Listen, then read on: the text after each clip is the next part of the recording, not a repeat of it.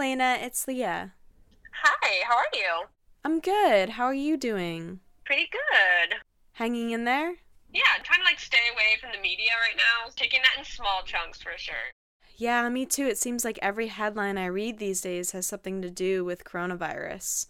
I know, it's crazy. I'm just at home doing work right now, and my mom's home, and she's had CNN or news or radio on, and there's just there's always new information. I think it can be pretty overwhelming, so I think taking a step back is really important. On March 18th, the University of Vermont shifted all spring 2020 courses to online remote methods of learning for the rest of the semester and told students not to come back to campus. Since then, the administration has asked that all students still living on campus and non-locals living off campus return home to their families. Commencement is unlikely to proceed as planned, and graduation celebrations will likely be restricted by social distancing. That's all to say that there are a lot of dramatic changes happening in the UVM community during this unprecedented, unsettling time, and this has a very real impact on students and faculty alike. Fear of coronavirus, loneliness from mandated isolation, stress stemming from the transition to online classes, these are all feelings I've already felt as a UVM student and a world citizen. With all that's going on in the world right now, it can be hard to find and hold on to joy, but that doesn't mean it isn't there for us to seek out. In this Mud Season mini-series, we bring you little packages of joy wrapped in stories of student perseverance in the face of the coronavirus pandemic. Stories that will hopefully help you hold on to positivity in this time of uncertainty and not feel alone in all of this. This is Coping with COVID. Let's get back to my conversation with Elena Tall. I actually just posted on my Instagram story this morning. I was like, what are people doing as distractions during quarantine? And I think a lot of the responses I was getting were pretty similar. It was a lot of just cooking projects, keeping myself engaged in something that's totally not corona related. I think this has opened up an opportunity to really for true self-care for people who live such intense, busy lives. This is kind of forcing everyone to just stop. And I don't think anything else could really do that besides, something as global as this.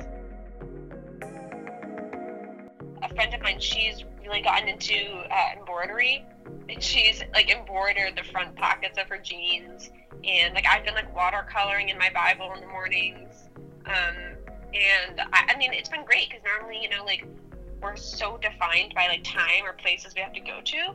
It opens up, at least for me, it opens up my mornings, and I can kind of go at a pace that works for me. And I think a lot of people are feeling that, which is good. It kind of forces us all to stop, I've just been more creative with cooking or with watercolor.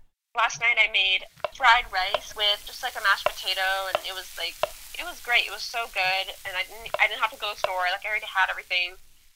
I think we all tend to focus just on what's due tomorrow for homework or what's due next week, and doing those side projects. There's not necessarily a due date. What advice would you give to fellow UVM students or just other people dealing with this situation right now when it comes to trying to stay positive and stay active in the face of all of this? Seeking out resources also with just how to manage online classes. You can either work with the tutoring center. I'm a study skills tutor through them, and we can help you how to study, how to keep studying effectively, or maybe you don't know really what works best for you right now.